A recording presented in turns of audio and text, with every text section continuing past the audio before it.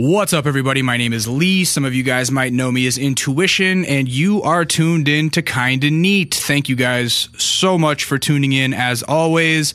First things first, I know there are going to be a lot of new listeners today, so just if you are unfamiliar with our podcast, you can fast forward until you hear a beat, and that's when the conversation with Kuko is going to start.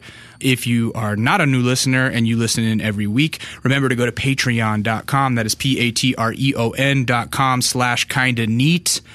And pledge your support by giving us $1 per episode. It's very cheap. It's like buying me a espresso every month. Or maybe it's like buying me 2 Kit Kat bars every month. The giant Kit Kat bars. I like those. Also, we have hats for sale, the Kinda Neat dad hats. So go to kindaneat.net. Hit that shop button and you can find those, shipping to everywhere. It was pretty serendipitous. Every once in a while you get a special artist on the show that you see is about to hit critical mass or is in the middle of hitting critical mass, and I think Kuko is one of those people. His metrics have been going absolutely apeshit. His music is just wonderful. You know that I'm a sucker for kind of like lo-fi pop music with catchy melodies. You guys have seen it on the show with Kali Uchis before. You've seen it with TV Girl. You've seen it with all kinds of people that we've had on the show. Like I really just love the type of music that he makes, and it turns out that he makes it all with instruments on his own. Like, it's not sample based as I thought it was before he came in, and that's very interesting to me. So be sure that you guys check him out, because I think everybody that listens to this show is going to really vibe with this dude. And beyond that, just a good kid. He's 19. Today is his 19th birthday. He came in on his birthday to work. Shout out to cancers. It's cancer season. Let's get it. Other than that, I had a really good weekend, and I hope you guys did too. Oh, I know what else to say. On YouTube, I've been getting bored and uploading old videos, or old podcasts to YouTube, because I didn't start uploading any podcasts to the YouTube format or the YouTube platform until 2016, but we've of course been doing this show since 2013. So I have 3 years worth of episodes that have never been on YouTube, and I know that we don't have video. I know that I don't videotape these or film them or what have you. I don't have visuals. It's just an audio podcast, but some people for some reason will only listen to podcasts on YouTube. So if you don't subscribe to the podcast app and just listen to them when they pop up on the feed, then you can go to our YouTube channel. I'm going to be uploading some classics. So far, I've already uploaded the Sesh Hollow Waterboys episode. I've uploaded the Anthony Fantano episode.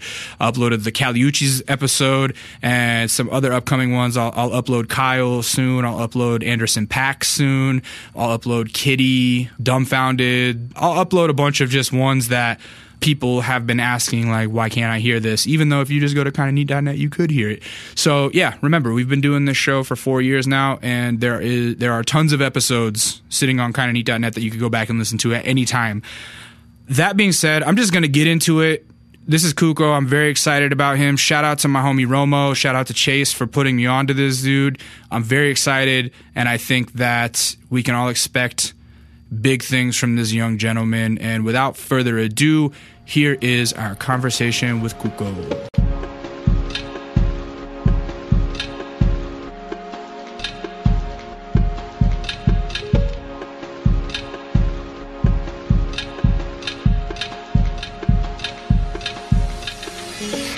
I feel so blessed that you're here spending your birthday with us. I'm excited. I'm stoked. You're a Cancer. Yeah. I'm a Cancer too, man. Emotional. Yeah, we're very emotional, but also like closed off from the emotion. Well, you put yours kind of on display, don't you? Yeah, my music kind of says it all. It does. But in your real life, do you think you hide them? It depends. Like, I don't know. It's weird. Like, I like suppress everything and like put in my music, but sometimes I'll just be open about it. I'll be like, man, I'm fucked up right now. Right. But it like depends really. I'm all over the place. I feel you. Well, because I look at your Twitter feed, which is hilarious, but it seems like you deal with a lot of stuff with humor, huh? Yeah. I was always kind of the same, whereas like I'm a very emotional person, depressed person constantly since I was a child, but I like try to cover it with humor and a good attitude. Do you feel yourself doing that? Yeah, all the time. Yeah, yeah. I'm like always just saying dumb shit just to keep myself like, I'm not sad. I'm good. I'm cooling. Right. And I've noticed that a lot of your humor revolves around your small wiener. My tweets, yeah. It's just funny, like just the word chode is funny, you know? So I feel like just making like jokes about having a small dick is just the funniest thing ever because it makes me laugh because like I don't know because like it's just funny because it also kind of goes along with like that whole like going against the hypermasculinity because I don't know you know how everybody's like yeah bro I got a big old it's just funny going like against this like dude I'm probably like the chode click. Chode click. Tell me about your Twitter handle. I cried during sex. Yeah. Well, how'd you come up with that? I was just like literally I was just bored. Yeah. My Twitter my @ name before that was Moonshine Father. But at the time like that whole like dad and father trend like that weird shit. Yeah. And like all those weird kids like that like oh dad, daddy, mom, dad, yeah. father. It's like it weirded me out. I didn't want to be part of that because I don't know, this is weird. I'm not. It was just weird as fuck. Yeah. So I was like, I gotta change my name, and I was sitting like in a couch for like fucking like 10, 15 minutes just thinking about like what could be a funny @ name. Then like I was like, I cried during sex. It was just funny and I still have people asking me all the time like, do you really cry during sex? Like I just go along with like yeah, like, all the fucking time. It is a funny @ name. Have you found people being confused as to like, wait, I can't find Kuko online because I can't find his Twitter? Probably. I feel like, well, yeah, actually, I feel like that's the case for a lot of it because I feel like people will just search up Kuko and then sometimes I get the tweet like, I finally found your Twitter. And it's like, yeah, it was I cried during sex the whole time. Right.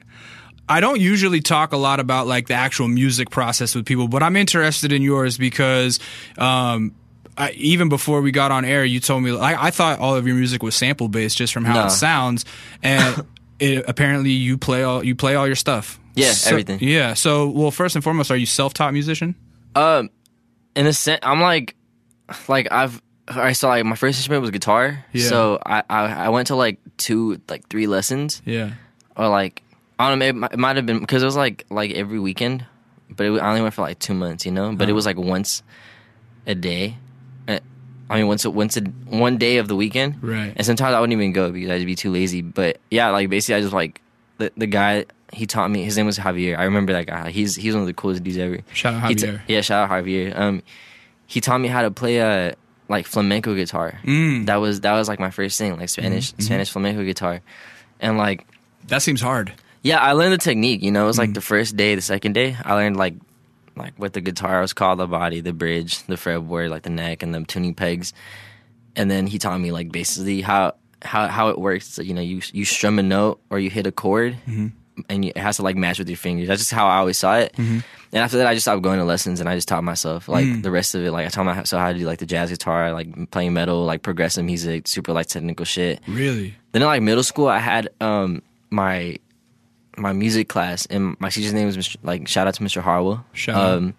Like that dude was cool. Like he would always, because it was a school in the hood, you know. Yeah. So I would, and I didn't really have like a lot of friends like that. I was just always like, damn, what do I do? So I just stayed in like the after school program, but I would also spend a lot of time like in like it was like a music room, and there was like 3 rooms like and like 3 little side rooms. It was like really small and cramped up, but there was just like an electric drum set. There was a pod for like the bass, the guitar, and then there was the keys.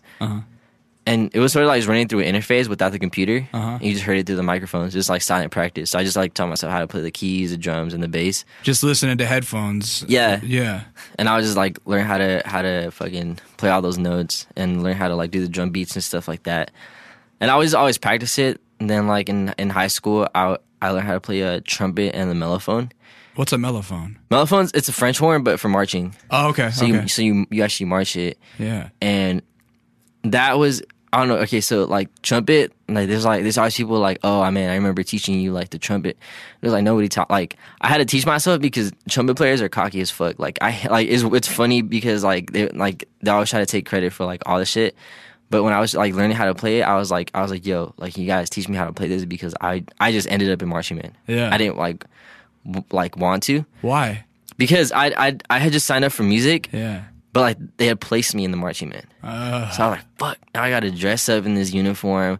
I gotta wear this fucking hat. It's a bucket. Right. You know, if that's what it felt like, I'm wearing this bucket in my head. I'm marching around in like 90-degree weather, wearing mad fucking like polyester and shit. Yeah. So I didn't know how to play on like any of that shit. So I was like, yo, can you guys teach me? And they were like, yeah, just buzz your lips and like play these notes. And then after that, I was like, all right, cool. What else?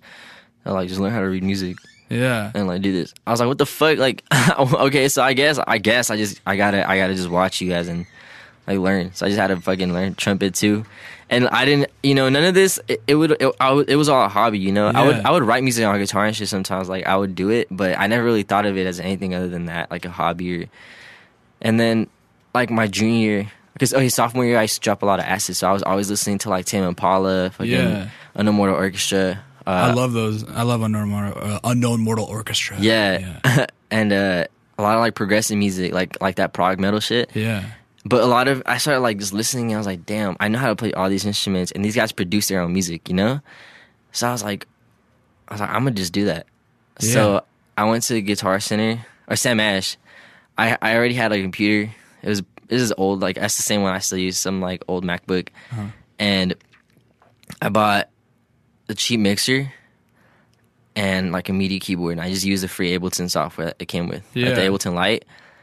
And my monitors, I didn't have monitors. I just used my guitar amplifier. And I just plugged it in. Yeah. And then I like figured out, I had to figure out also how to record, how all these like buttons, because it was in the interface, it was a mixer, Right. So I had to figure out how that worked. I had to figure out everything when it came to recording. Then I would listen to it through my amplifier. Then I would put the earpods on. Then I'd go to my mom's car and like listen to it. Right. Then I'd come back and be like, all right, I need to listen to this like now. And then I'd hear it and I'd be like, all right, cool. Right, like monitoring it through different systems to see, okay, it sounds good through my amplifier. Now I got to see if it sounds good in the whip. Now I got to see if it sounds good in my TV. Exactly. Yeah. So then next thing you know, like I was using all my skills at that point, and it was a trip. Yeah. So you're like relatively self-taught, other than like a couple of lessons and some music programs. Exactly. Just like it's just like a couple lessons and shit here and there. But it was mostly just me teaching myself like all these techniques and all this stuff because I just loved doing all this. So what drew you to the guitar? How old were you? You say, in middle school I stopped going to lessons. So like, what did you start in elementary school? Oh no, I started when I was 8 years old. When you were 8? Yeah. What drew you to the guitar? Queen. Queen? Yeah, I was into Bohemian. No, I was into We Are the Champions. We Are the Champions, of course. And you know that little solo in the middle? Yeah. So I was listening to that, and then I told my mom like that same day I was like, Mom, I need to learn guitar. Wow. And then when you were 8. Yeah, and she was skeptical about taking me to like shout out to my mom too, because like if it wasn't for like her being like, all right, fine, I'll let you go to these lessons. Yeah. I wouldn't like do any of this, Yeah, right. But she was skeptical at first because I had like quit my piano classes when I was like 5. Oh, so you were taking piano at 5 too? Yeah, like she wanted me to go, but after like the second time, I was like begging her to like not take me because I was just so like tired of it. Right. So then I was 8 and she was like, all right, fine, I'll take you. Let's see how that works. And yeah, it's that same year I stopped going to like the lessons. Yeah. But I already had my flamenco guitar. Oh, okay. So the first guitar you got was a flamenco guitar? Yeah. And is that acoustic? Or is it's an acoustic guitar, but with nylon strings. Okay. So yeah, so I went probably like lessons like one day out of the week, like for I think like 2 months at most. Did you get good at flamenco before you started teaching yourself other types? A little bit, like I just got really good at finger picking. So music just called for you. What was it about Queen, and what other music did Queen introduce you to after that? Well, my dad was always showing me like a lot of music, like Queen, the Beatles, like a lot of Spanish rock, like Anitos Verdes, Hombres G, like just it was really all over and a lot of opera, like oh fuck, I forgot their name. Luciano Pavarotti. Okay. Andrea Bocelli. So it was just crazy, and like even music that I still don't know what it was, but like if I hear it, like I just remember it, Yo, shout out to your enunciation, because I would have been like, oh, Luciano Pavarotti. Yeah. You made that shit sound mad beautiful. Yeah, because my dad used to also like study Italian, so he would like, and because I guess being a Spanish speaker, Italian's like relatively like similar. Yeah, so it's like you could pronounce like Pavarotti, rather than Pavarotti, like Pavarotti. Yeah. So it's just funny how it all came together, and like all my influences like have like their own little stories and shit like that. And I also listen to a lot of hip hop too. That's I could tell. You could hear it in the drums. Yeah, like my drums are mostly 808s. Yeah. What hip hop was getting to you? But when I was growing up, it was like whatever was on MTV for me. It's like 50 Cent, Eminem, totally. Fucking whatever DJ Khaled had produced. Yeah. It was like 2005, like T-Pain, Chris Brown. But I was also into like old school like hip hop because my uncles like were always listening to like Jedi Mind Tricks, Necro, Immortal Technique, Totally. all that kind of stuff, like underground. Sick Jackin'. Yeah. So it was fucking crazy, and like I was listening to all this shit, and nice. Came together. Well, let's talk about where you're from and your family and stuff. So you're from Hawthorne? Yeah, I'm from Hawthorne. Yeah. I don't know a lot about Hawthorne. I just know that one time I got banged on there at a Pep Boys about 10 years ago. And then also I go to Rex's batting cage in Hawthorne and smack some baseballs around once in a while. But other than that, tell me about Hawthorne. So Hawthorne's like I guess like at the heart of the South Bay. It's like a I don't know, because there's like the South Bay, which is like Torrance and like Redondo and Manhattan. It's like really like Hermosa. Yeah, super nice, rich. Yeah, Manhattan, Redondo, Hermosa are like ultra white beach cities. Yeah. And it's kind of like as soon as you cross Rosecrans, you're like in the hood kind of, right? Yeah, because you get Rosecrans, it could take you to Manhattan or it could take you to Compton, you know? Yeah. So Hawthorne's like, I guess, like in between, but it's also like bordering Lenox and bordering Inglewood, and Gardena, you know. So there's like a nice area of Hawthorne, but it's like a small section. But then the rest of it is just like it's just like a mix. It's not like the hood, you know, but it also is like it's weird. What was your neighborhood like?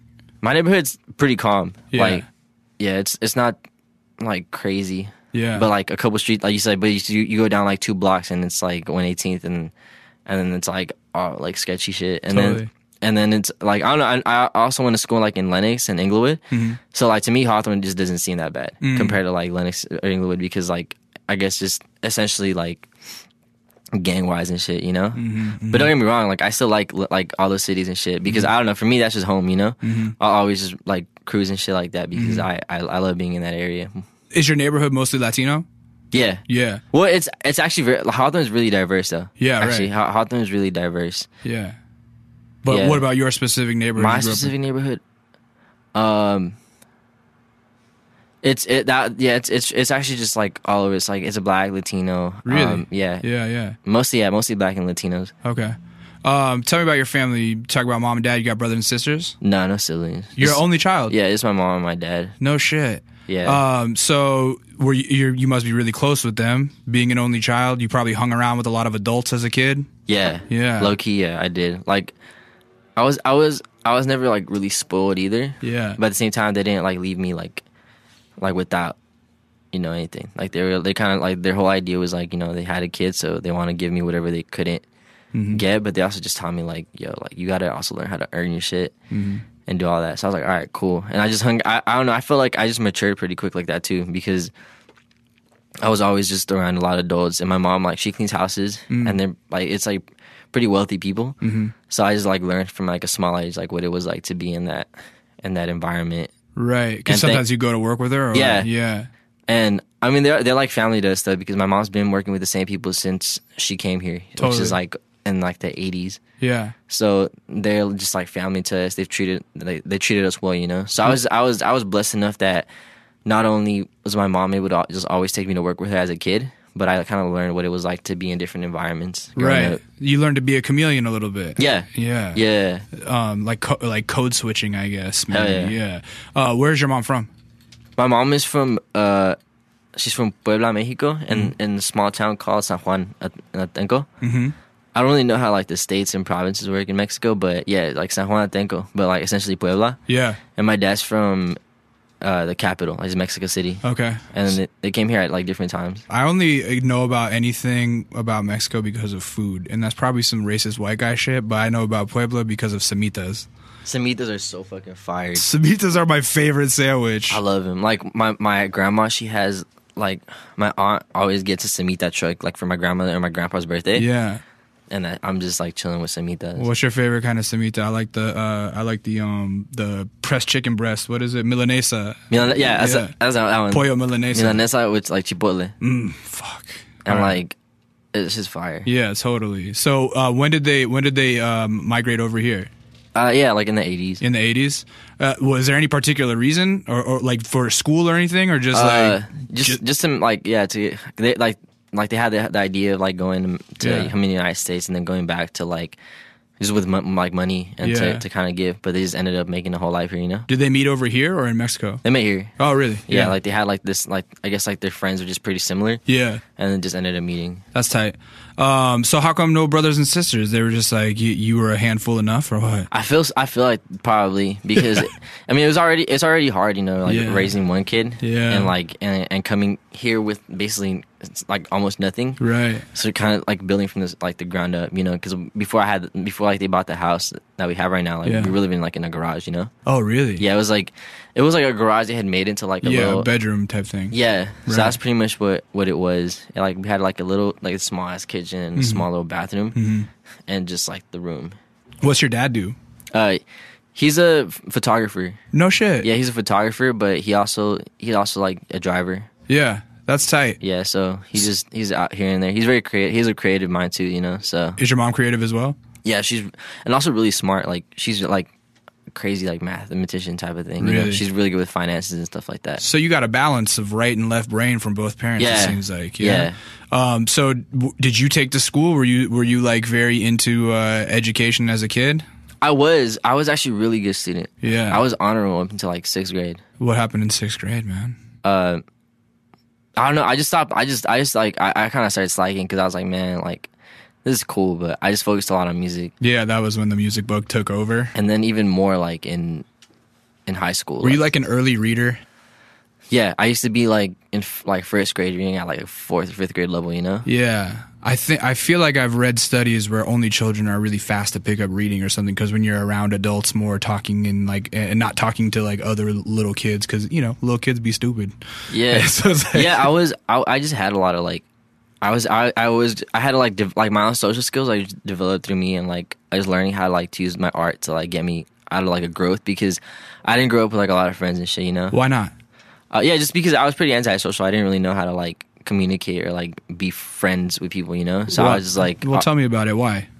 I don't know. Yeah. I was just there. I was just chilling, and I wasn't like miserable either, you know? Yeah. It was like I was cool, and like I went to school. I knew people, you know? Yeah. Like everybody was just cool with me. Yeah. But I didn't like hang out with them like on a daily. Like I didn't really have like that like type of like oh cool, I'm gonna go outside play ball with all my friends and shit, you know? Yeah. It was always like I would go to school, I hang out like maybe 1 or 2 kids during lunch. I'd go home and just play video games or like what video games were you into? a lot of racing games. Like I was super into like Need for Speed and like Midnight Club, Yeah. stuff like that. Yeah. Got me into like cars and shit. What video game system were you on as a child 10 years ago? It must have been Like Xbox 360 or no? Xbox PS2. PS2. Okay. Yeah, the PS2. Yeah. That was like when Need for Speed Underground 2 was like a Yeah. good thing. Call of Duty 3 was like So did you poppin'. grow up playing online then? I didn't get online till I actually got the 360. I don't remember what age. Yeah. But then I started playing like Modern Warfare and like Call of Duty 4 and all that shit. Mhm. And I started like kind of getting on my show more in like middle school. Mhm. And like then high school I was just Are you still into video games or no? not really. Like No. I had like the PS4, but I literally have one video game, which is Fallout 4. Nice. Because I was super into it when I first got it, but I had like Yeah, people get obsessed with Fallout, huh? yeah, Fallout was cool. Like Yeah.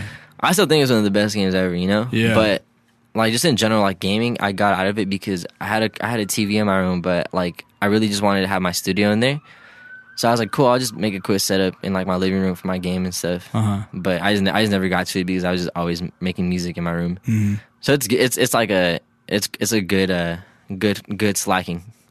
Do you think your antisocial nature led to you creating such solo music? Like you're like a one-man band basically. Yeah. Is that just because you're like, well, fuck it, I won't make friends, I'll just make my own music? Yeah, it was. So it wasn't. Yeah, I guess like that because I was in a couple like 2-3 bands before I started making my own music. But like, I'm very like specific and picky on how I want things to sound. Yeah. So and also because I spent so much time alone, that gave me like an opportunity to just build my like skill set like at a little bit of a quicker pace, you know? Uh-huh. Because I did spend so much time just like doing shit. Right. And then so I just kind of carried that with me for a cool minute. Even in high school, like I didn't start like really getting out there till like graduated high school, like Really? which is like last year, you know. Which is like, yeah, a couple months ago. Probably. So it was just like That's interesting. I mean, I would I would imagine that the level of dedication you have, it's probably also hard to find people your age that are as obsessed or like as sure of their role in life with music to be like, I want to learn this, I want to learn this now. Like, it's probably hard to find people that want to keep up with you. Yeah, and I'm actually blessed that I found my band and stuff, because they're at that mindset. Like, I met all of them after I graduated high school. Oh, really? Like last summer. Yeah. So, well, tell me about your bands. Yeah, so my band consists of the homies Julian, Gabriel. Well, they have like their little names because they're artists too. You know, Liano, Breeze, Ishmael, and homie Isai. And they all have like their own projects and their own bands and shit. But I knew Isai from like high school. You know, that's like the Giga homie. Like since I was a sophomore in high school, we would always like do music. We always jam together. Did you meet him in band class? Yeah, I met him through band. Yeah, and we would always just like makes like the stupidest joke. Like, it was just funny because like his humor was the same as mine. So it was like, that's the key to a friendship, man, is similar taste in jokes. Exactly. You know? And then when you can like jam with them you can make the switch up from like blues to like metal. Yeah. You know, because I was low key like, I was like, you got a diverse taste. Yeah, I was like low key a scene kid in high school. Like, well, like my senior, what the fuck? Wait, a what? My freshman year. Like emo kid. Oh, okay. But you know how like it's like emo when it's like 2006, like emo, but then like 2012 when like it was like later emo is like they call him scene. Oh, a scene kid. Yeah, okay. scene kid. Yeah. Oh, I thought you said sync. I was like, what? Scene kid. Yeah. I know. So I had like the hair, I had all that shit. So I was Did like, you? Yeah. So nice. Then I got out of it like sophomore year when I was just like a fucking little hippie. Who were your bands at that time? My bands at that time. Who were you listening to? I really fucked with a lot of like Periphery, Northlane, Veil of Maya. I fuck with Pierce the Veil. I still fuck with Pierce the Veil. Okay. You feel me? I'm not gonna sit here and pretend that I know any of those bands, but I'm doing this because I know your listeners are gonna be curious. Like, what does Kuko listen to? Yeah, like what the fuck? Yeah, what does he listen to? How did he learn? Like, yeah. So feel free at any time to talk about bands that have influenced you, because I'm sure your fucking listeners will be stoked. Probably, yeah. Yeah. So you were a scene kid and you had like the like flip over hair. Yeah, this is like it was from like the end of 8th grade to like almost the end of like freshman year. So that's like 2012, 2013-ish? Yeah. So it wasn't like crazy where I was like all middle school and then it kind of went off for a long ass time. It was like literally just the smallest fucking phase ever. Yeah. And then I just got out of that and then into my like super like psychedelic phase when I started listening to like all the psychedelic music and that's like the Tame Impala shit you're talking about? Or yeah, what? Tame Impala, UMO, a lot of like old shit like the Velvet Underground, Lemon Pipers, Love, all those like old psychedelic groups. Yeah. And that's the same time at the homie Eastside. King Crimson or what? Yeah, I've heard of like I think like 2 tracks from them. I'm not gonna act like I know them, but that's okay. Like I know them, but I don't know them. Right, you know? right, yeah. And then so it was all over the place. And then after high school, I met like all my other band members. So when you're in your psychedelic phase, were you doing psychedelics? Yeah. Yeah. How was that? I was a trip. I was always literally. Like, and I didn't actually like find pure LSD till like later, like in high school, because it was always like shit being sold to me as LSD, but it's like when I always researched my shit, you know, so like I would find out that like it was like 25 these different substances because I had like different all this shit, so I would be like, okay, cool, so I'm trying this, I'm experimenting with all of these different tabs and shit. Yeah. So not that we at this show encourage kids to try anything, but would you say that this was like a mind-opening thing for your creativity? For me, yeah, it was really mind-opening. I just don't condone it because it's like it makes you super vulnerable to like just like permanent trauma. So I just don't. I'm not gonna be like, go try it, you know. But would you just like sit around listening to music? Yeah, yeah. Like I would just listen to fucking like Lonerism was my album. Right. That was my go-to. And like the grooves and the bass on that while you're like zoning on like that. Oh my god, it must have been amazing. Hell yeah. It's insane. Like Apocalypse Dream just was always my favorite song from the album. Yeah, I remember one time on acid listening to Breakdown by Tom Petty and just like having a real moment. It was like it had never sounded that good to me. I was like, oh shit. Yeah, that's low key like how I like making people feel like with my music, because when people like message me like, yo, I'm off the shits right now, I'm tripping out on your music and this shit is tight. Yeah. Like, That's tight because it's like that's how like I felt when I was listening to like Tame Impala and all this psychedelic music. Yeah. So it's tight to be that artist that like people can go to for like their trip music, you know? Totally. So by the time you graduated from high school last year, were you already starting to garner a little bit of a following? Yeah. After I graduated, like, well, during high school, I had like I had 400 like followers. Mm-hmm. This is like literally on fucking, Twitter. Yeah. Like 2016, I had like 400 followers, like early in the year last year. You know, like I was cooling. I was putting out music. And then there was a day came out. It kind of started getting me a little more out there. But then I what really made me kind of get out there like crazy was my fucking Sleepwalk video. I did like a video of me playing like this slide guitar, and I usually never put videos on Twitter. Like it was always off Instagram, and it was like super proggy technical stuff. But like that day, like my bird had died, and your bird? Yeah. Oh man, I'm sorry. Yeah, and how long had you had it? I didn't have it for a long time. But it was my grandparents before that. Yeah. Like they're alive and shit. It sounded like they were dead, but no, they're like alive. But it's just they couldn't really take care of it. What kind of bird was it? It was a cockatoo. Oh shit! Yeah. So it lived for a cool minute. Like probably like over 30 years. You know. 30 years? Yeah, because those like birds can live like a really long time. Well, I didn't know cockatoos live that long. That's crazy. Yeah, that's what I heard. Yeah, that's like, tight. Because my grandparents had him like way like like when they got here. Like the people that they work with had it. Wow. So it's like it's probably older than that because it's been through like different owners. Yeah. But yeah, he died, and I was like, damn, that sucks. Like, and then I was just listening to like music, and then Sleepwalk came up. I was gonna say, as soon as you said slide guitar, I was like, man, Sleepwalker is one of my favorite fucking songs of all time. And I was thinking like, oh, I wonder if that was an inspiration, but you just nailed it. So go ahead. Tell me. So Sleepwalk was the song that came on, and it had like, and all this is the chords, the way it comes together. Yeah, it's just like a perfect song. So I just started like I tuned my guitar all weird. Yeah, so that I would be able to do the harmonizations with my slide and stuff, and I did it, and like that just went viral like so fucking quick. Really? And it was all like miscalculated too. Like, well, like it was perfectly calculated in a like miscalculated way because I did that. It started getting attraction, but I didn't realize I had like Puya's Underground Underdog merchandise on, like his long sleeve. Yeah.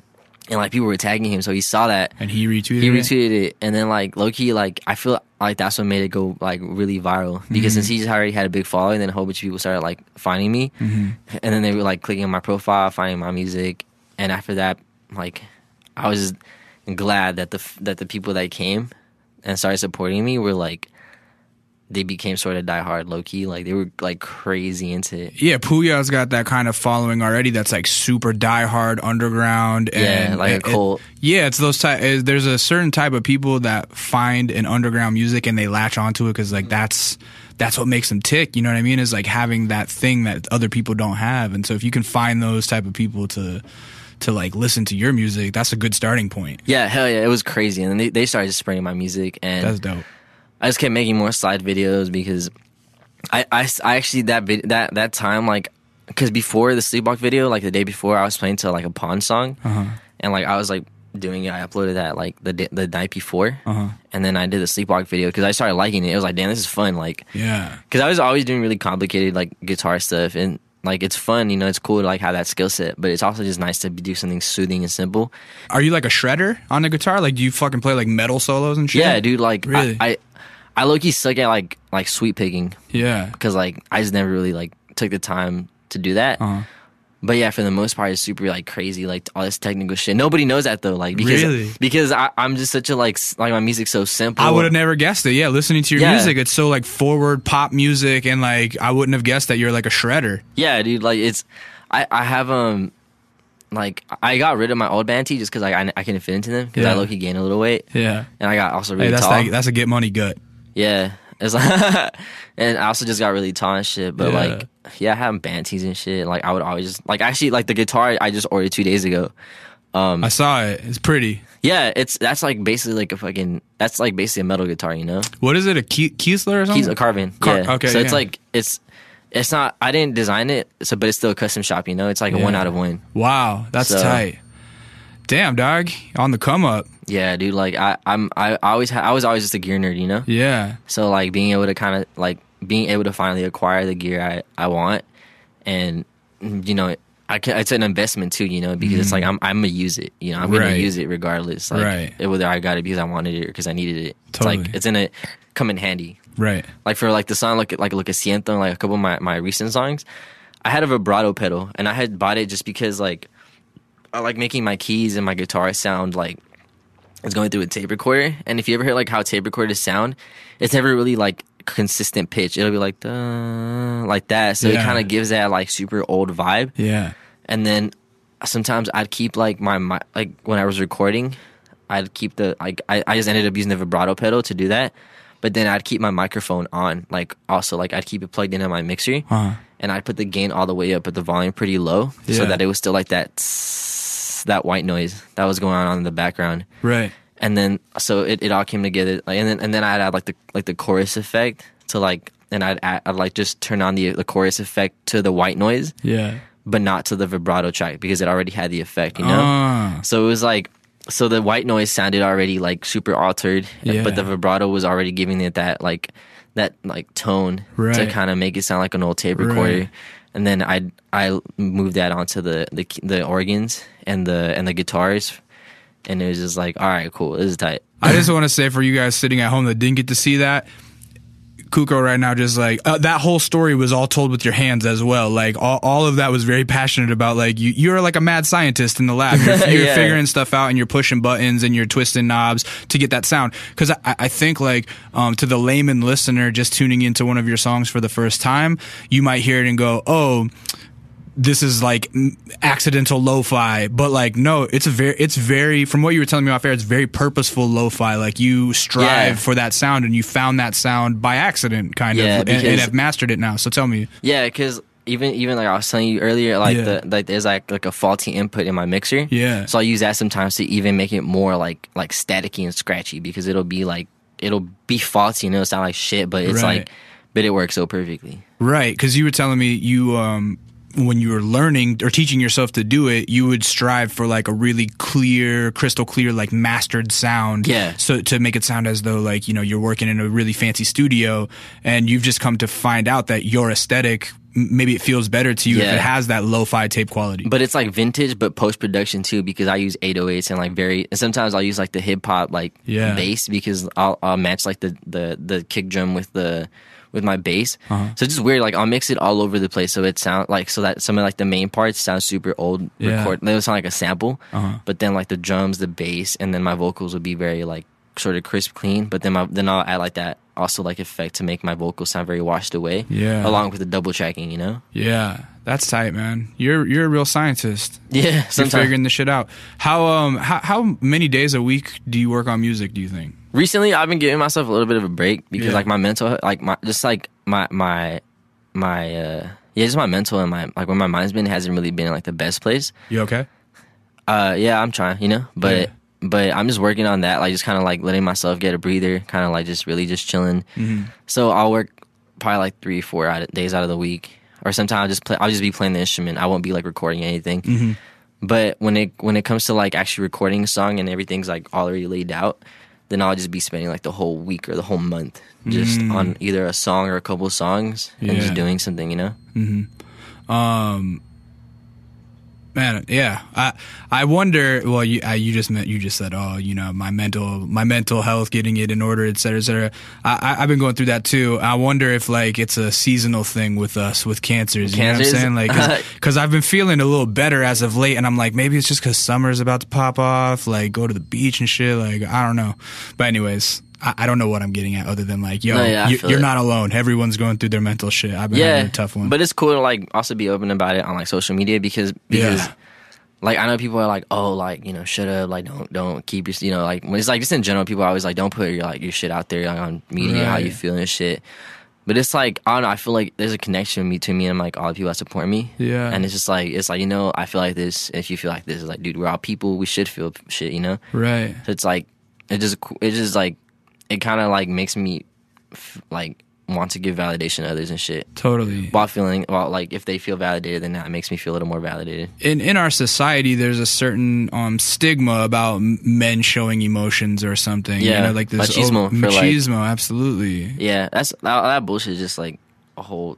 It's just stupid. Yeah, like it's really dumb. Like I got out of that mentality like after like towards like the end of high school, like probably junior year, because I mean just growing Latino family, like Mexican family especially, just there's a lot of machismo going on, you know, and it's like it's you grow up with all these ideas like, man, you know, you just gotta grow up, not be so sensitive. Anybody who gets bugged by whatever you say is just sensitive, and it's just like everything's a joke. But it's like, as honestly, dude, like it's just stupid as fuck. It's like you know what, go feel however you want to feel, be aware of what's going on. You know, it's like, you know, it's like this whole idea of like being a man or not being a man. It's like stupid as fuck, dude.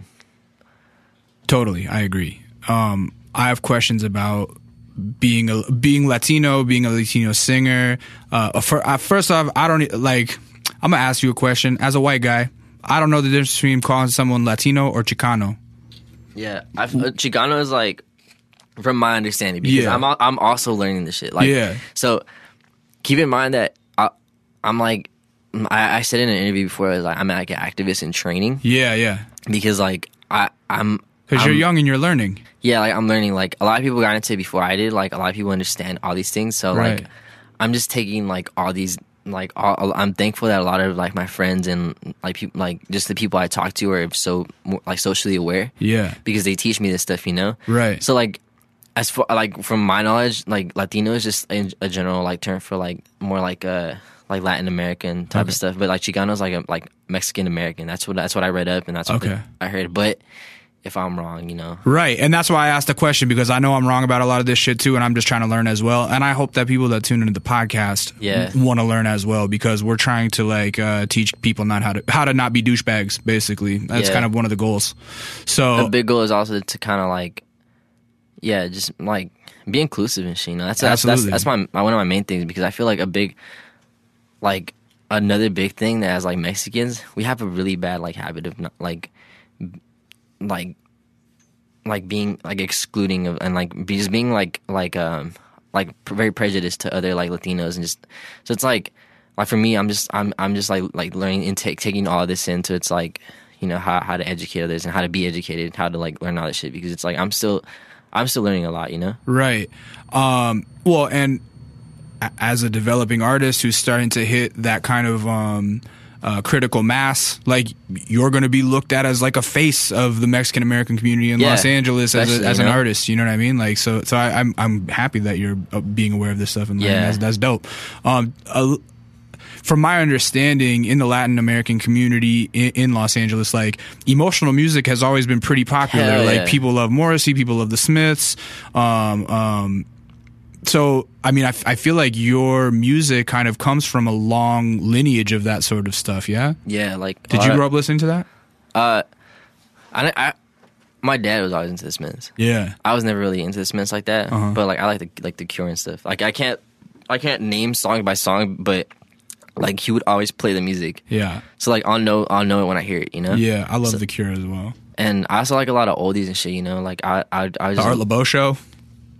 Oh, never mind. You don't know the Art Laboe Show? Nah. Oh, bruh. That's the oldies that's on Sunday nights on 93.5. You got to listen to it. You will fucking love it. Really? Yeah, he's a legend in LA. He's like a 95-year-old dude. Shit. He came up with the term oldie but goodie. He literally invented it. That's crazy. Yeah, and so anyway, like Art Laboe has the hood pass, like no matter where he goes in Los Angeles. Like he's the man.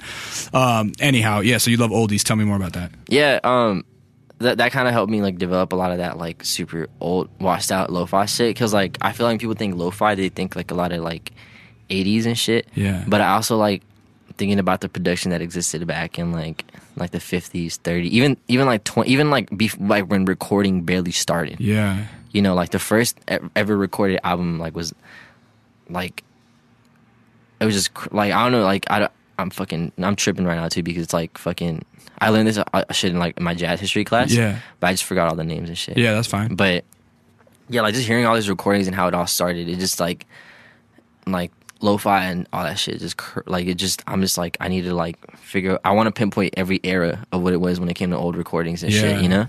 Man, that Kev that you just met downstairs, he has this book that's about it like scientifically they kept track of like all the science behind every Beatles recording.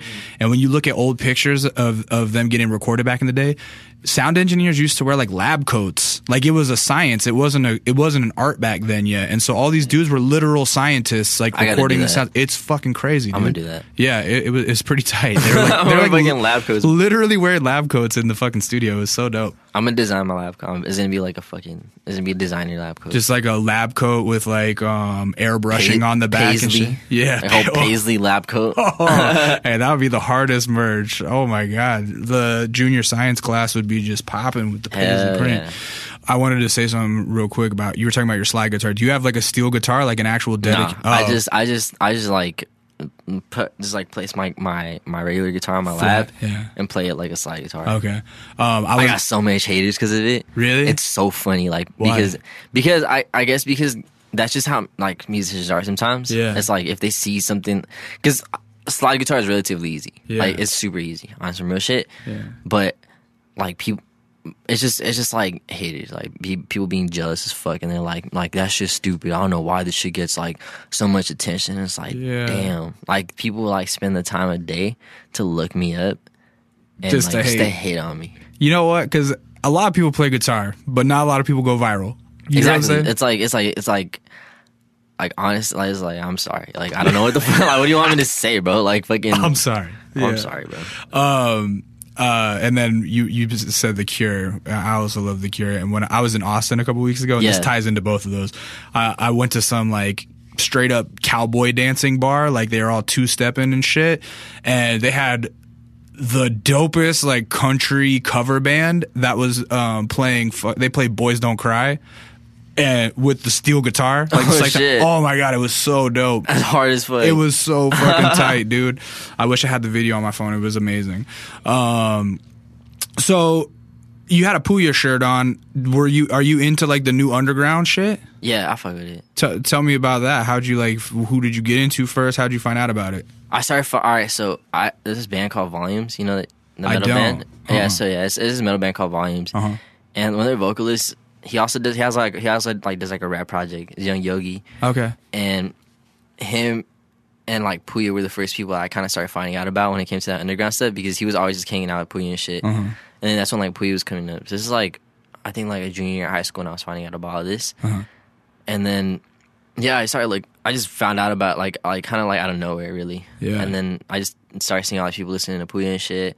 Then I found out about like Fat Nick and like the whole G59 people and shit like that. So it's cool. I like Puya's cool with me and shit too. Like he recently started fucking with me, I think this year, you know? Yeah. Like he had seen me and like, but he's like he like really started fucking with me like recently, early this year. That's tight. And then like all of them started like finding out who I was, and like it's really cool people. Yeah. Very, very like genuine people. They care about their fans like crazy. Like those guys are like real people. Have you been like making music long enough publicly to where there's like a scene kind of built around yourself? Like I know you played at the Smell pretty recently, and it was super packed. Yeah. But like, are there other, like if someone is a Cuco fan, are there other acts that you're associated with that they should be checking out, like locally? Locally, Shidu. Yeah. Castillo's Arena. Seshro. Okay. Fucking, I'm low-key naming all the homies bands. Right. Because I fucking Indigo State. I love Indigo State so much. Aerial View, you know, because that's like a lot of them come from like, a lot of my supporters started from like DIY scene and shit. Right. So tell me about the DIY scene, basically. Yeah, I mean, I started playing, my first show was last September. September 10, I believe, but it wasn't even, I didn't have a band yet. It was all a DJ set. It was a homie. It was at a rap show. It was this like these dudes have a they basically put shows together. It's just another rap show. Yeah. It's like just another rap show on Instagram. So follow them because like, that's their name. Just another rap show. Yeah. Okay. Like shout out to them because like they just be putting shows together. Like it's just cool as fuck. They're always doing like really cool shit. And that was my first show. Like I literally did 2 songs because. Like a lot of like the rappers, like their songs are probably like 2-3 minutes long, but my shit was like fucking 7 minutes and 5 minutes, you know. So you're making like epics. So I got to perform like 2 songs because I only had like 10 to 15 minutes to perform. Yeah. But like all the homies were performing that night too, you know, like the homie Quasi, Frio, Adam S, J Quest. So they like put me on, and they got me in the first show. And those are all rappers you just named? Yeah. And what kind of are they making that kind of like new underground rap too? That's kind of like yes and no, because they're very like unique in their styles. Like they're like they're into that like lo-fi sound too. They're into like they're crazy. Like you have to like actually just listen to them to like figure out what they're doing, because like they're like I said, like not just because I'm from the South Bay, but like I really hype the South Bay up, because like there's like it's unique. Like everything that's coming out of there is like absolutely insane. Like even on like my SoundCloud, you just see all the shit I've reposted. Yeah. Like 90% of it is all like the homies in the South Bay. Okay. Because it's very unique and everything that comes out of there. Yeah. So yeah, that was the first show. And then the homies in Shidu, which is the band that plays with me right now, along with Castillo, like the bassist from Castillo Zarena. Uh-huh. Like they all play with me, and it was just at first just three people that was in my band. It was the homie Liano Breeze and the homie Ishmael, and it was like just like 4 people, and it was the homie Ishmael on bass, and I was playing keys and singing. Uh-huh. The homie Liano was playing drums, and the homie Breeze was playing guitar. And then one time my homie Ishmael couldn't make it, so I got the homie Isai to play bass, because that's the homie that's from high school, and I was like, yo, like do some shit with me for this set. And the next thing you know, I was like, yo, honestly, like, what if we all 5 of us become the band? Mm-hmm. And I was like, because don't get me wrong, I like playing shit and singing live, but I also like moving around. Right. I like moving around, being like very like just dancing, interacting. Yeah, it was time to be the front man. Yeah, so I was like, you guys are fucking skilled. Right. So I was like, let's just do it. And then they became my band. And October 8th was like the first one we did, the first show we did. Like, well, it was just 4 of us though back then. And then like October 24th was when like my homie Isai was on the bass. Then after that, like we just decided, like we were like, you know what, we should just do like all of us as a band. Yeah. And then it just started popping off from there. And yeah, I was in the DIY scene for like up until February. It was just crazy how it was quick as fuck. Everything happened so quick. Yeah. Well, so what? Like the DIY scene has disbanded, or what do you mean? You were in no. Just for me. Like, it's just for me. Like, I played my first house show October 8th, and March 11 was the last house show I did. Yeah, and the last house show was in Inglewood. Yeah, tell me about those house shows, because here's the thing, I haven't been to one in a decade, but I've been to some South Bay house shows where there are just like people have a backyard, they got a standalone garage. There's nothing in the garage, so their fucking parents let them have shows in them, right? Yeah, it's funny because I feel like South Bay scene, like the scene of South Bay was always just like ska, hardcore, and punk. Yeah, because the one that I went to a decade ago, like I said, it was a punk show, and it was punk kids from like not even in California, but yet they came to this dude's backyard, played in his garage, and it was 4 bands. Every fucking kid knew every single word. Yeah. Like, so the house scene that I started in was actually in Whittier. Like Whittier was actually cool. Like I like Whittier a lot. Like their house scene. Whittier, where the girls are prettier. And fucking the homie Cruz from Checkerboard. Yeah. Like he's still always just putting shows and shit. And like he was doing that first, like hit me up for a show, and it started popping off there. Like then like it was already a cool bunch of people that knew me, and then they went to the house show in Whittier. And then by the end of towards the end of my house shows and shit, like it just fucking like massive crowd. Like there was at least there was probably over 100 at the last like house show, you know? So that's what I'm saying. How does that feel as like your first show you ever played was popping, huh? Yeah. So like how does that feel? Like they just found you because of the viral slide video and then the music you had on SoundCloud, or the internet, you know? Yeah, just the internet. And so like, damn, you show up to your first gig and it's popping. Like that's not an experience a lot of people get to have. What was that? What did that feel like? It was great because it was like, damn, like I could really do this. Like I'm just making people happy. And it's not to say I'm never gonna play a house show again. Yeah. But it's just like for the experience that it is and everything that's happening right now, it's like it was just cool and everything to say, you know? Yeah. But I'm for sure planning on like doing more house shows and shit because I like playing house shows. Like it's just an experience, you know? Because like I love how I sound like live with like venues and shit, you know. I love how I sound at the Echoplex, how I sounded at the fucking Observatory, both stages, Constellation Room and the main stage. Oh, you've played both rooms already? Yeah. Damn, fool. Yeah, I sold out Constellation Room, and then I played a sold out show with XXYYXX. Yeah. Oh, really? Yeah. Yo, that's weird. That's like a weird fucking SimWorld coincidence. I was just listening to him last night cooking dinner. That's fucking crazy. And I was like, I wonder what happened to this fool because I haven't heard any of his newer shit. Yeah, it was crazy. Like that shit was popping. Wow. So damn, you I can't believe you sold out the Constellation room. That's like a 400 cap room, isn't it? 350. 350. That's good. Yeah, I mean, I sold out a rickshaw stop in San Francisco. Yeah. Like the same day, like I announced tickets. Wow. Yeah, it's crazy, dude. Yeah, I mean, that's the thing. I was telling Doris that I felt like I'm glad that you knew what the show was, because otherwise you're right at that point where it's like the trajectory is getting too fast to where we might not have been able to get you on. You know what I mean? Like the growth has been really stupendous in the last like couple months, huh? Yeah, it's crazy. Like just like the last 2 weeks, I think I gained like 3,000 followers. I was just gonna say, I started following you 2 weeks ago, and you've gotten 3,500 new followers already. Like that's fast. Yeah. What's been What's been going different? Like, what are some of the after the Puya thing? What other things have been happening that have been leading to this growth? You got the blue check.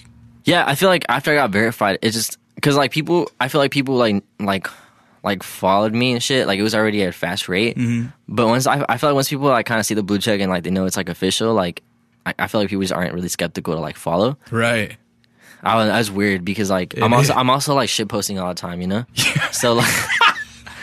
So I feel like when people like see that, like it's like that's an artist, but it's like he's always doing weird shit on Twitter. So it's like, yeah. But like I feel like once like the verification kind of happened, I don't know. That's how I feel like in my head. You know? It's like I feel like that's what might have happened. I feel like the shit posting is very kind of like charming and relatable, though. It's like, oh, this is like a serious artist, but also he's just like a little shithead that's funny too. Yeah, like all the memes I find on the internet, I'll just be like, this is so fucking funny. I need to post this and share this because like it's the funniest fucking thing I've seen. Yeah. You know, like, like the fucking, it's all this shit I find on like the internet, and I just be finding it like, this is so funny. Are there Kuko tattoos out there already?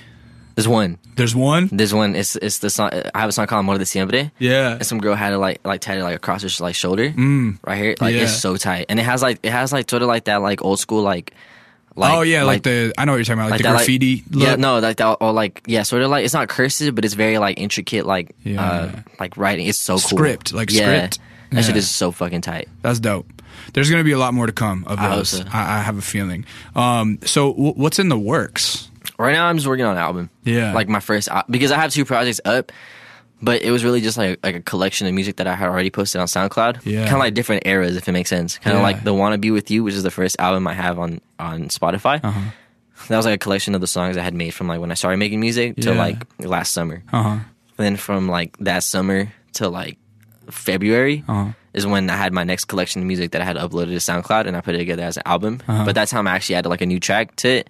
And but it's still like, it's cool though because a lot of people listen through like Spotify and iTunes. Yeah. So like the people that have never heard of those songs that only use Spotify and iTunes. Yeah. Already were like, all right, cool. Like I'll listen to this whole like new collection of stuff. Right. But this time I'm just trying to whipping up like a new project. It might take me a cool minute because like since I'm producing everything, mixing, mastering, and then I run into like just like these like writing blocks and shit. Yeah. But it's cool. It's a whole process, but it's also fun because I have enough content to be able to like pause on the album and tour, you know? Totally. Like do shit like that. Yeah. You already have a booking agent and everything? Like, yeah, you're getting it popping. Like it's about to be super official. I'm stoked as fuck. Like everything that's coming up, you know? Yeah, man. I'm happy for you. Thank you. When you just talked about writer's blocks, right? So when you feel yourself having a writer's block, like perhaps like lyrically, vocally, like whatever, do you feel like you're still able to produce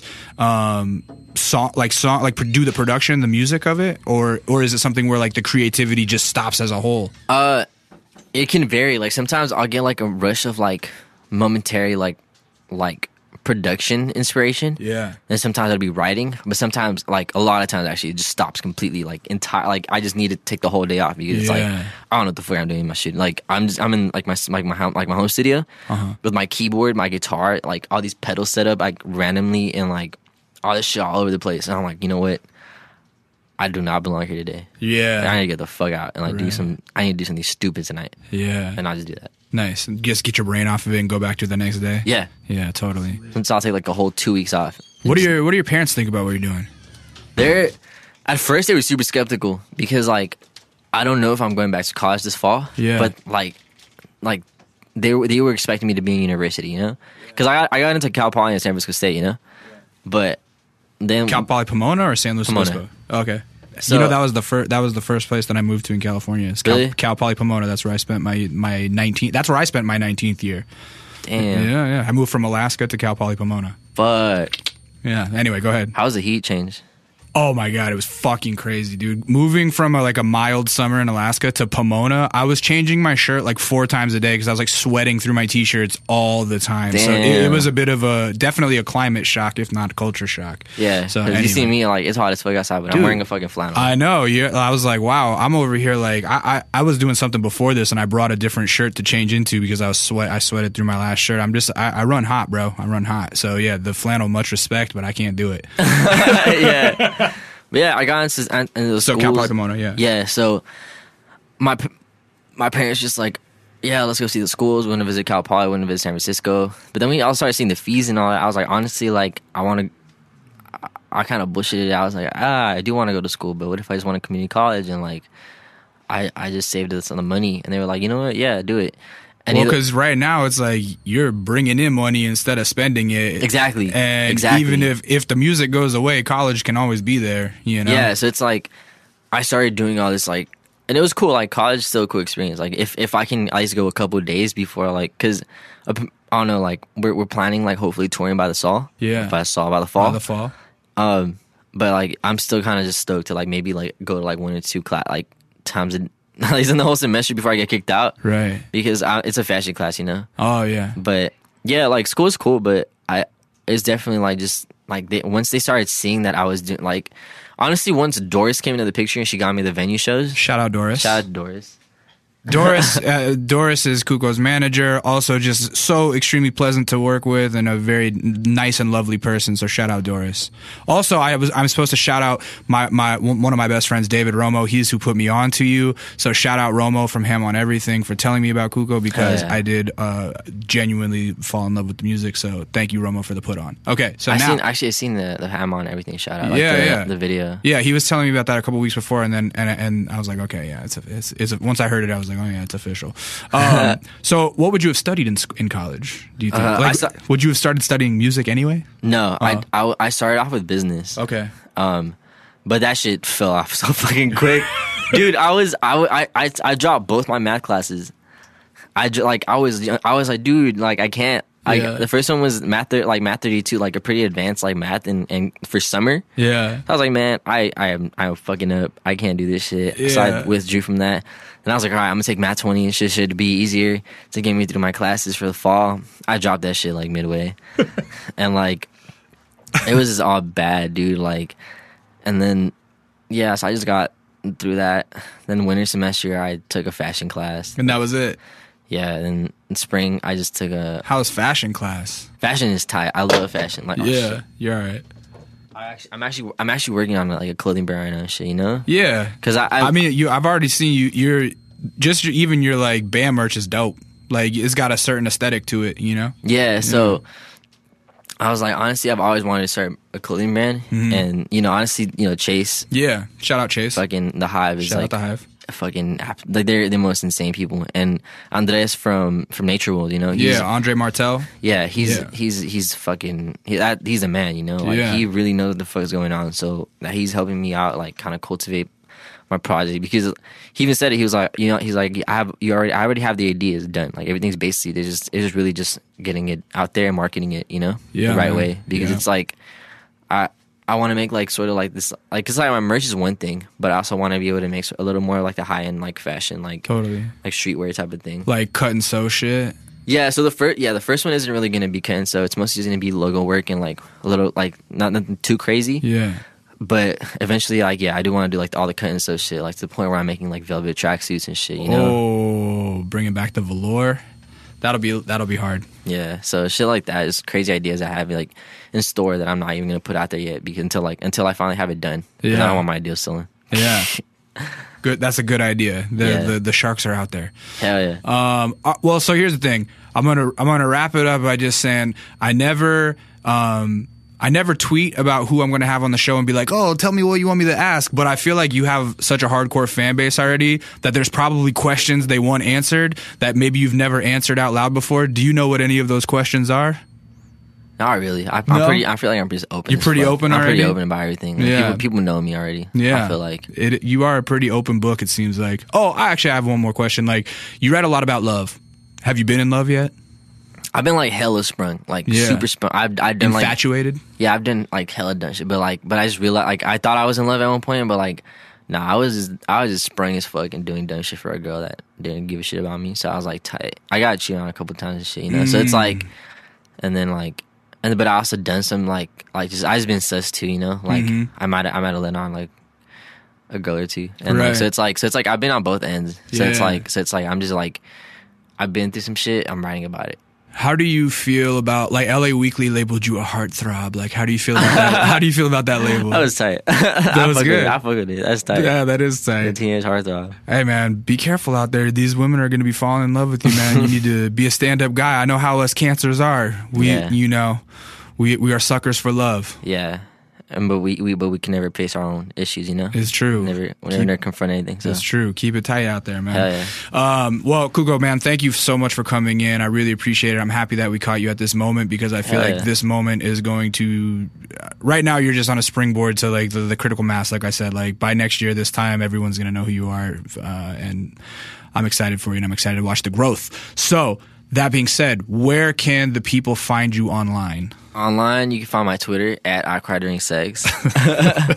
My Instagram is Cuco Puffs. Cuco Puffs. Cuco Puffs. Yeah. My SoundCloud is like SoundCloud, but like I don't have like my like Cuco as a thing. It's like I think if you just Google Cuco, like your SoundCloud comes right up. Yeah, actually, yeah, it does. I just iTunes and like Spotify. Cuco. Yeah, CUCO. Where can people buy your merch because you have cool merch? I literally have a link on my bio for like my Twitter. For Twitter, okay. Because like it's at the Hive and I'm designing new merch, but it'll take a while, you know. Yep. So people should go buy what I have right now. And then you have a big announcement about a show you're headlining in Pomona, right? Yeah. August 5th, I'm headlining Viva Pomona. It's a festival. Yeah. At the Glass House. I love the Glass House. That's one of my favorite venues. Yeah. So that would be stoked. I'm really stoked for that. Like I've been waiting. Who else is playing? Do you know? I don't know. Yeah, but you're the headliner. Yeah, the headliner for Saturday. Congrats, man. Thank you. Appreciate That's tight. Yeah. Appreciate it. Shout out to Renee. Shout out Renee from Viva. And shout out to Viva also. Shout out Viva and Renee. And shout out Doris again. Yeah. Out here keeping us on point. So yeah, if you are in the Southern California area, Los Angeles specifically, the IE, San Diego, anywhere, you can catch Cuco on August 5th at the Glass House at Viva Pomona. Are you going to be playing any shows before that? Yay or nay? Maybe. But probably not. Maybe, but who knows? Yeah. I don't know. Maybe there's like I got to check in with Doris because okay, yeah. So I don't know if you heard it from the back. You should say stay tuned for surprises. Stay tuned for surprises. All right. And so we are going to see you perform on Kinda Neat. Yeah. What song are you going to be performing? Lo que siento. That's my new song. Oh, I love that song. That's fantastic. I think this is going to be the first like Spanglish song ever on our show. I don't think we have any Spanish songs on our show. So shout out to all the Latino listeners. Man, this is going to be tight, man. Guys, my name is Lee. Some of you guys might know me as Intuition. You can follow me online at Intuition. Follow my man Ben Shim at I Am Database, base with 2 S's. Follow us as a unit at Kinda Neat. YouTube.com/Kinda Neat, where you are going to see Cuco perform, and he's got a trumpet, and it's going to be tight. KindaNeat.net, where everything is wrapped up in a pretty package. Remember to go to Patreon.com/Kinda Neat if you are a weekly listener, and pledge us $1 per episode so that we can keep this show going for eternity. Also, dad hats. We got dad hats for sale. Just go to KindaNeat.net, hit that shop button, and cop a hat. Other than that, my name was Lee. That was Cuco, and this was Kinda Neat.